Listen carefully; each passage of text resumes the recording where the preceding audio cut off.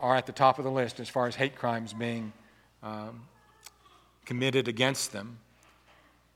In any case, there was a lot of suffering in Central Europe and Russia in the late 1800s into the early 1900s. The area that, of course, they wanted to go to, that homeland of theirs, the Promised Land, was controlled in the late 1800s and early 1900s by the Ottoman Turks, so it was under Turkish control.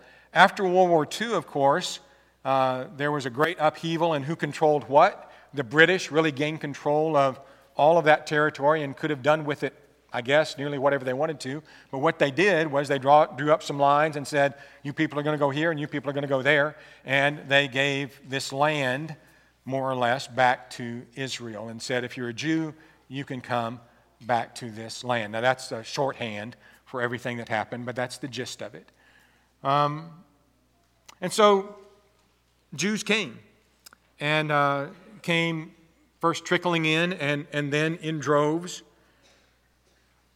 And the modern nation of Israel was born in 1948. There have been wars and conflicts then over that land ever since because the Jews are displacing people who had been there for some long time. Some of them of Arab descent, some of some mixed descent. There were other ethnic groups in the area as well. Many of them were displaced when Jews came back in the early 1900s. And so some of those people think, well, we have a right to live in this land too. And their claim is strong as well. Now, the history that I just told you is the history that most people in the world would agree on. Which are either side that you're on of this. That's, again, I didn't get all the details, but either side that you would be on concerning the Palestinian crisis, as it's called, or the homeland of Israel, or whatever it might be, most people would agree that's kind of what happened. What people don't agree on is what happened a long time before that, going back to the time of Abraham, and the 4,000 years that have ensued since the time of Abraham, and the long history of who possessed the land, why they possessed it, why people were dispossessed from it, and all of that, that's recorded in our Bibles, at least for the first 2,000 years.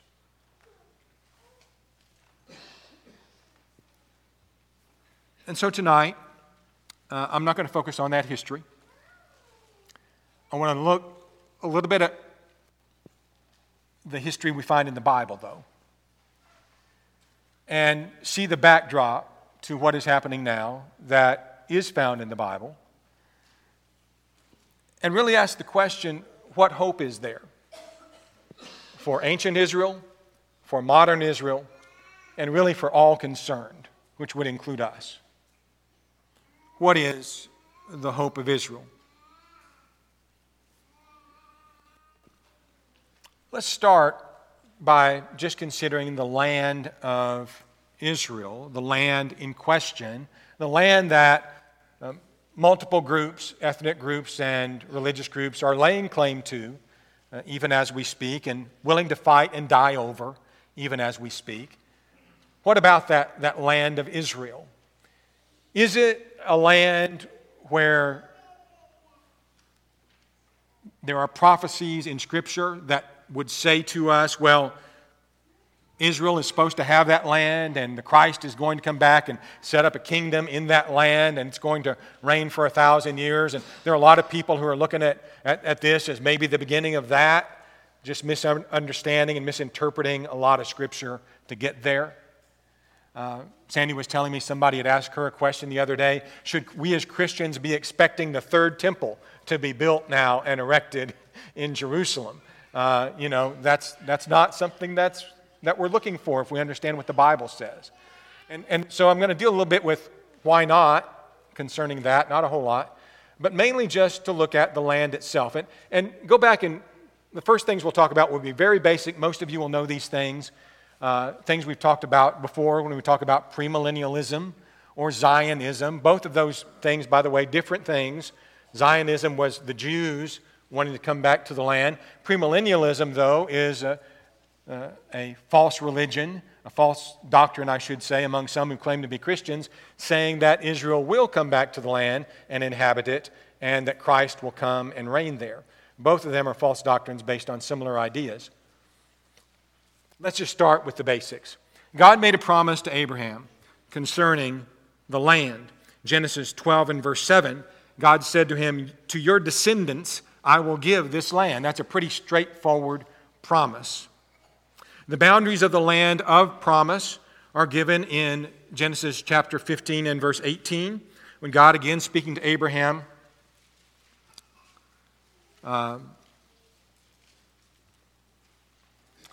says, "On that same day the Lord indeed made a covenant with Abraham, saying, 'To your descendants I have given this land from the river of Egypt to the great river, the river Euphrates.'" So that's basically the extent of the land that God was giving to Abraham. The river of Egypt is not the Nile. It is the Wadi El Arish, which forms basically the border between ancient Israel and ancient Egypt. So it's up along the Mediterranean Sea. And the great river is the river Euphrates that we're more familiar with. You can check a Bible atlas about those things. But the possession of the land was to be everlasting. And here is a critical point that we need to thoroughly hash out and understand. Because you come to Genesis 17 and verse 8, and God says, "I will give you and your descendants after you the land in which you are a stranger, all the land of Canaan, as an everlasting possession, and I will be their God." So a lot of people focus on that word everlasting and say, well, as long as the world's spinning, then Israel has a right to this land. The descendants of Abraham, blessed through Abraham, then through Isaac, and then the descendants of Jacob, whose name was changed to Israel. That's where the promise tracks in the Bible, the land promise. So the descendants of Jacob or Israel are the ones who have a right to this land. We need to understand what the word everlasting or forever, though, means in Scripture. It's often translated that way, really not the best translation, and we'll see why momentarily. Because, among other things, if you just read in this same context, you'll see that circumcision was also supposed to be an everlasting and was an everlasting covenant.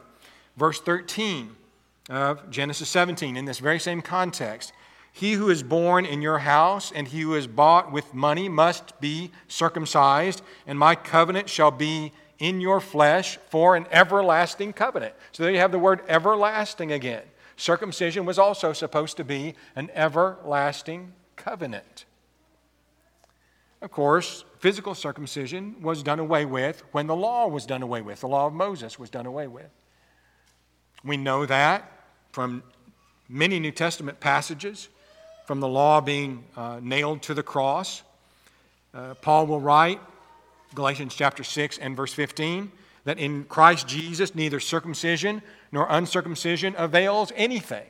Circumcision doesn't mean anything anymore to the God of heaven. That's not significant to Him. It avails nothing with respect to your relationship with Him. Paul is at great pains in the book of Galatians to explain that. And surely any true Christian who reads Galatians can see that. So you have this everlasting covenant that was not lasting anymore in the time of Paul. In Romans chapter 2 and verse 28, that's partially explained. I'm not going to go into all of the explanation of it, but partially explained in Romans chapter 2, verses 28 and 29, when Paul says that he is not a Jew who is one outwardly, nor is circumcision that which is outward in the flesh, but he is a Jew who is one inwardly, and circumcision is that of the heart in the spirit, not in the letter, whose praise is not from men but from God. And so what Paul is telling us there is a kind of circumcision now, but it's not the rite that was made, the covenant that was made with Abraham or later with Moses, but it was in fact a circumcision that has become spiritual. And we are marked by God, not by some fleshly sign, but by what is in our hearts. Circumcision is in the heart. That is the seal of the covenant that we are now in with God. It is now a spiritual thing, not a physical thing. Also in the Old Testament, to help us out with this a little further, this idea of everlasting or forever, there's a really enlightening passage in Deuteronomy chapter 15 and verse 17. where you have a man who was taken captive in a war perhaps, and he becomes a servant or a slave of an Israelite, and he has a choice at one point whether to leave that person who's taken him as a slave and perhaps leave a wife and child he had in that household, or to become a slave of the Israelite from then on. And the instructions about that are given in Deuteronomy 15 and verse 17 in pretty interesting language. The person who has this individual as a slave, it says, shall take an awl, like a sharp instrument, take an awl and thrust it through his ear to the door, and he shall be your servant forever. Also, to your female servant you shall do likewise. So anybody who is going to be willingly become a lifelong slave would have this hole put in his ear as an indication of that. But the word that is used, I use the word lifelong, but that's not the word that's used, right? The word that's used is forever or everlasting. And that tells me something. Unless there are people walking around in Israel who've been slaves for 3,400 years, this doesn't mean eternally. Everlasting, forever, in these Old Testament passages doesn't mean eternal. It means perpetual, continual, for whatever period of time we're considering, but not eternally. A lot of people want to make it mean eternally, but that's just not the meaning of it throughout the Old Testament, really. Often continually, perpetually, something like that, generationally, but not eternally is not the meaning of those words in most contexts, and you can see that. If everlasting and forever in these texts means for all eternity, then let me just say this to my premillennial friends. Jews aren't going to inhabit the land for 1,000 years. See, that's the argument they make. The land was given to them forever, for everlasting. Well, if the land was given to them forever, everlasting, and that means eternal, then it's not 1,000 years, is it? Because eternal is way longer than 1,000 years. So this 1,000-year reign thing, that just goes out the window for the premillennialists. The Zionists also are going to have to stay on earth from now on and never go to a place called heaven, because forever the land that's on earth is going to be theirs. But we know something else too about the land that's on earth. Peter tells us one day it's all going to be burned up and destroyed. So there's lots of problems with trying to make this land promise be eternal. Lots of problems with it. It can't be. And everybody get what they think they want. So, God fulfilled the promise that He made to Abraham and to the Israelites after Abraham. It is asserted by premillennialists, for instance, and also by Zionists, that the land promise has never fully been fulfilled. I'll read you a quote from a leading premillennialist by the name of John Ryrie, who in his book, The Basis of Premillennial Faith, says, Israel must yet come into possession of that land, for she has never fully possessed it in her history. You hear what he said? Israel has never gotten the land. Never possessed it. Never fully possessed it. It's a phrase he uses. And there are Zionists who feel about that same way. Maybe we had it for a while, but we haven't had it like we were promised it. And so we deserve it. Joshua 21. In verse 43, as many of you know, the text says, So the Lord gave to Israel all the land of which He had sworn to give to their fathers, and they took possession of it and dwelt in it. A verse could not be any more plain. Goes on to say, the Lord gave them rest all around according to all that He'd sworn to their fathers, and not a man of all their enemies stood against them. The Lord delivered all their enemies into their hand. Not a word failed of any good thing which the Lord had spoken to the house of Israel. All came to pass. And that you've got a guy saying Israel never fully possessed the land. That's just amazing. In 1 Kings chapter 4 and verse 21, the Bible describing Solomon's reign says that Solomon reigned over the kingdoms from the river, again that would be the river Euphrates, to the land of the Philistines as far as the border of Egypt. That's the river of Egypt, the Wadi el-Arish. They brought tribute and served Solomon all the days of his life, this whole area. Psalm 105, verse 42.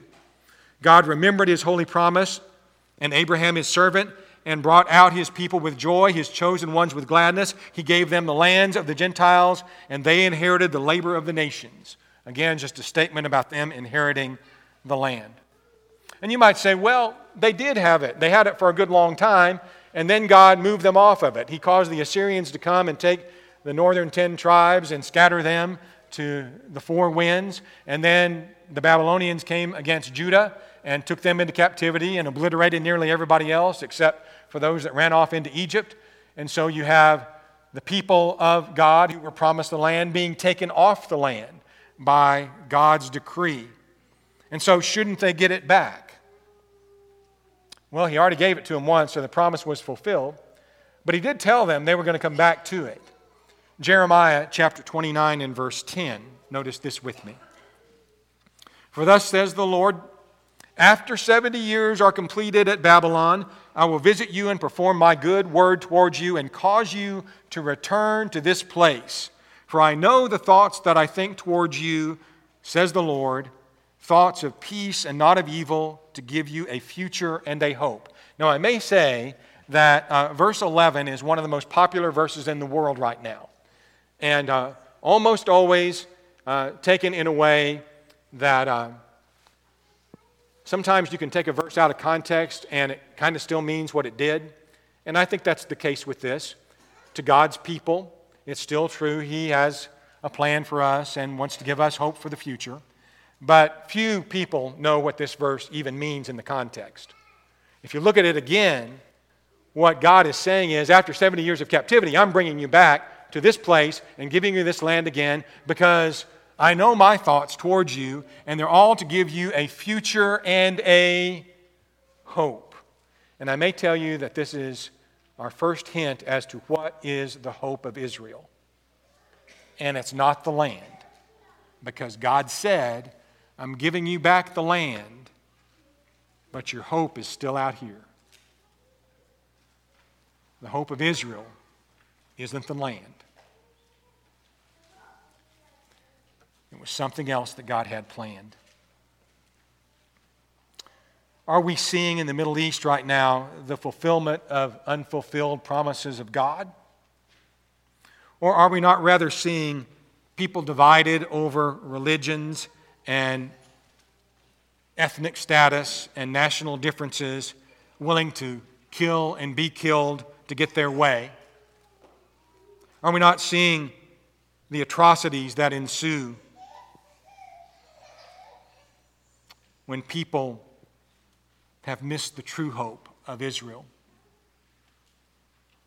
and have not turned to Him?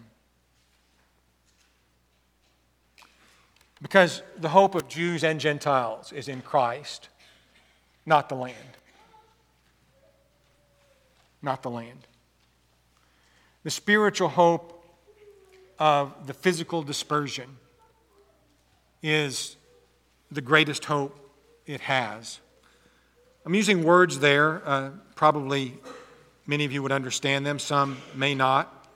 But I'd like you to go in your Bibles to the book of Deuteronomy at this point.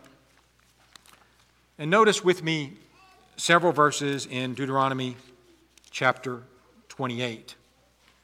Here we have Moses speaking to Israel at Mount Sinai, not very long before, not Mount Sinai, the plains of Moab, not very long before he passes away. They're about to enter the promised land. They're about to go and take the promised land. But he's warning them that if they don't obey God, they're not going to get to keep it. And some bad things are going to happen to them. So read with me Deuteronomy 28, starting in verse 58. If you do not carefully observe all of the words of this law that are written in this book, that you may fear this glorious and awesome name, the Lord your God, then the Lord will bring upon you and your descendants extraordinary plagues, great and prolonged plagues, and serious and prolonged sicknesses. Moreover, he will bring back on you all the diseases of Egypt, of which you were afraid, and they shall cling to you. Also every sickness and every plague which is not written in the book of the law will the Lord bring upon you until you are destroyed. You shall be left few in number, whereas you were as the stars of the heaven in multitude, as God had promised. You will be left few in number, because you would not obey the voice of the Lord your God. And it shall be that just as the Lord rejoiced over you to do you good and multiply you, so the Lord will rejoice over you to destroy you and bring you to nothing, and you shall be plucked from off the land which you go to possess. Again, words could not be clearer, could they? You don't obey me, I'm taking you off the land. Next verse. Then the Lord will scatter you. Then the Lord will scatter you among all peoples from one end of the earth to the other, and there you shall serve other gods, which neither you nor your fathers have known, wood and stone. And among those nations you shall find no rest, nor shall the sole of your foot have a resting place. But there the Lord will give you a trembling heart, failing eyes, and anguish of soul. Your life shall hang in doubt before you. You shall fear day and night and have no assurance of life. In the morning you shall say, "Oh, that it were evening." In the evening you shall say, "Oh, that it were morning," because of the fear which terrifies your heart and because of the sight which your eyes see. I gave you a statistic a little while ago about the one ethnic group in the world that has the most hate crimes committed against it. And it's the one that's prophesied of in this passage. And it's still going on. From one end of the earth to the other, a people that is persecuted, hated, and reproached. Now, I will say this, and I think this audience knows this. I am in no way advocating hatred and reproach upon people who identify themselves as Jews. I'm advocating loving them with all we have, just like we love anybody else. But this was a consequence of a decision that Israel made long, long ago, and God had promised that this would be the case. So if you ask me the question, isn't what we're seeing a fulfillment of Old Testament prophecy? I would say, well, some of it is. It's just not the part people think. Some of it is.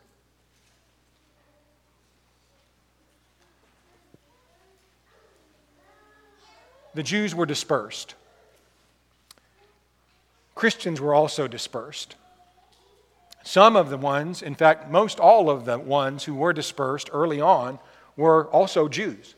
Jewish Christians were part of the dispersion in Acts chapter 8, were the main part of the dispersion in Acts chapter 8. And so you have this dispersion of Christians all over the place due to persecution, just like you had dispersion of Israel all over the place due to their disobedience. We come to 1 Peter chapter 1, and Peter begins that epistle in an interesting way. Peter, an apostle of Jesus Christ, to the pilgrims of the dispersion. Which dispersion is he talking about? Which scattering is he talking about? Is he talking about the one from ancient times, the Jews? Is he talking about the Christians who are all over because of persecution? I think he's really probably focused on Jewish Christians, honestly, who could fit into either category in some way. But in any case, he's writing to them in Pontus, Galatia, Cappadocia, Asia, Bithynia, that he calls them elect according to the foreknowledge of God, in sanctification of the Spirit, for obedience and sprinkling of the blood of Jesus Christ. Grace to you and peace be multiplied. Blessed be the God and Father of our Lord Jesus Christ, who according to his abundant mercy has begotten us again unto a living hope. What's the hope of the dispersion? Whether it's the one in Deuteronomy 28 or the one in Acts chapter 8, what's the hope of the dispersion? We're begotten again into a living hope through the resurrection of Jesus Christ from the dead to an inheritance that's a physical land that's, on the shores of the Mediterranean Sea that's going to be one day burned into oblivion with the rest of this planet. Is that our hope? No, to an inheritance, undefiled, incorruptible, that does not fade away, reserved in heaven for you. There's the land to which I go. There's the land of my promise. There's the promised land of the dispersion that is given to us through our one and only hope, Jesus Christ.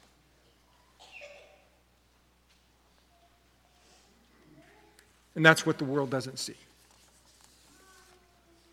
The hope that God had promised was found in the Messiah, the Christ.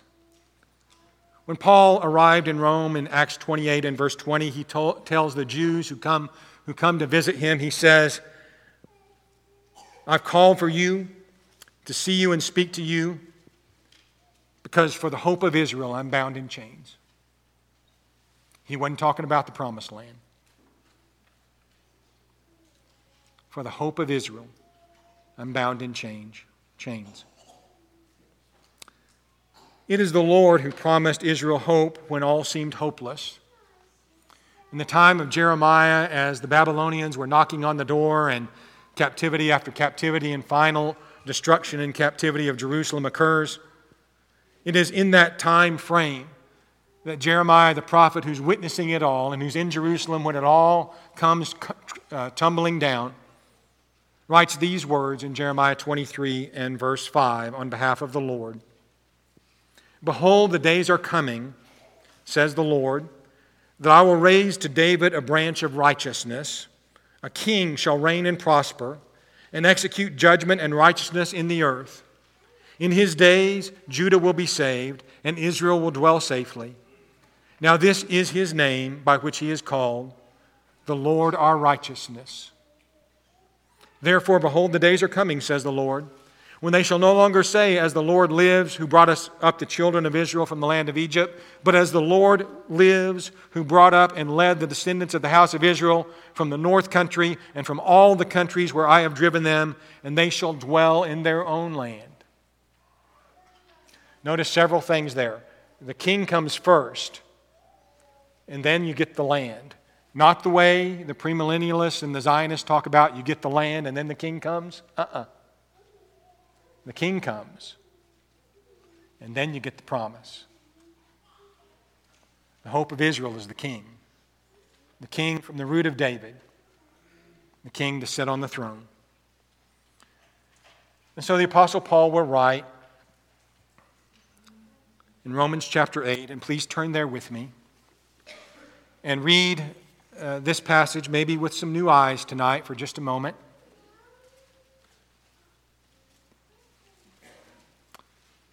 Romans 15 and verse 8. Now I say that Jesus Christ has become a servant to the circumcision for the truth of God, to confirm the promises made to the fathers, including the land promise, the seed promise. Jesus Christ has come to confirm all of the promises. That's what he did when he came the first time. And that the Gentiles might glorify God for his mercy, as it is written, for this reason I will confess to you among the Gentiles and sing to your name. And again he says, rejoice, O Gentiles, with his people. And again, praise the Lord, all you Gentiles, laud him, all you peoples. And again, Isaiah says, there shall be a root of Jesse, and he who shall rise to reign over the Gentiles, in him the Gentiles shall hope. What I find is that the hope of Israel is also the hope of the Gentiles. He is the one and only hope of the world. How I love our blessed Redeemer, the hope of the world. What is our response to what's going on?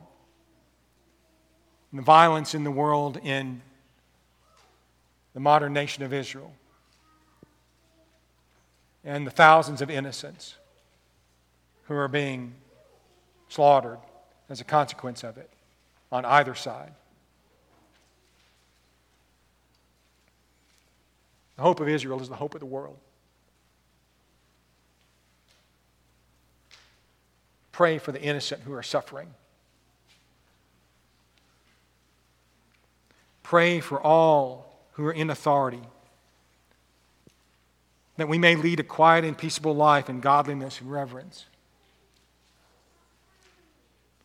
pray for the souls of men.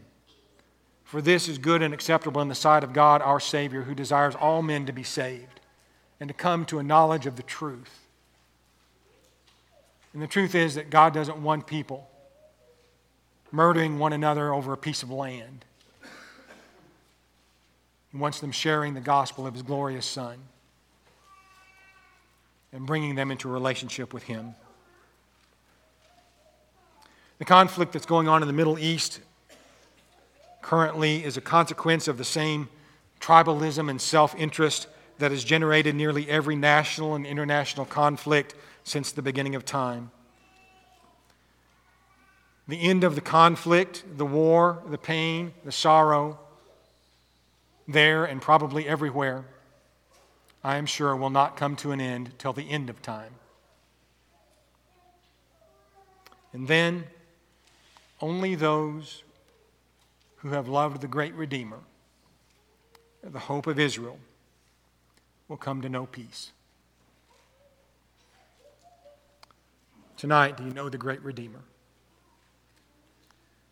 Are you telling the story of the great Redeemer? Will you help the lost come to know Him? The hope of Israel, the hope of Gaza, the hope of Athens, Alabama. There's one here tonight who would give your life to God, trust in His promises in every way, and live for Him. Would you give your life to Him tonight? Name the name of Jesus as the Christ, the Messiah, the one to come, the fulfiller of the promises, and your hope of salvation. Turn away from sin. Be baptized in water for the remission of sins. Please come while we stand and while we sing.